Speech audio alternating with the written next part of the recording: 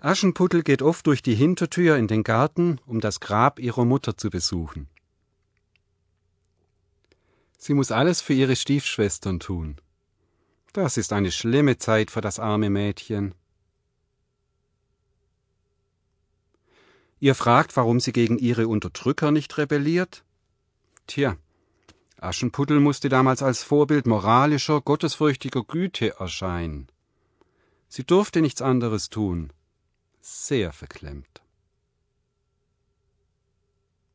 Ohne den Schuh konnte der Prinz Aschenputtel nicht finden.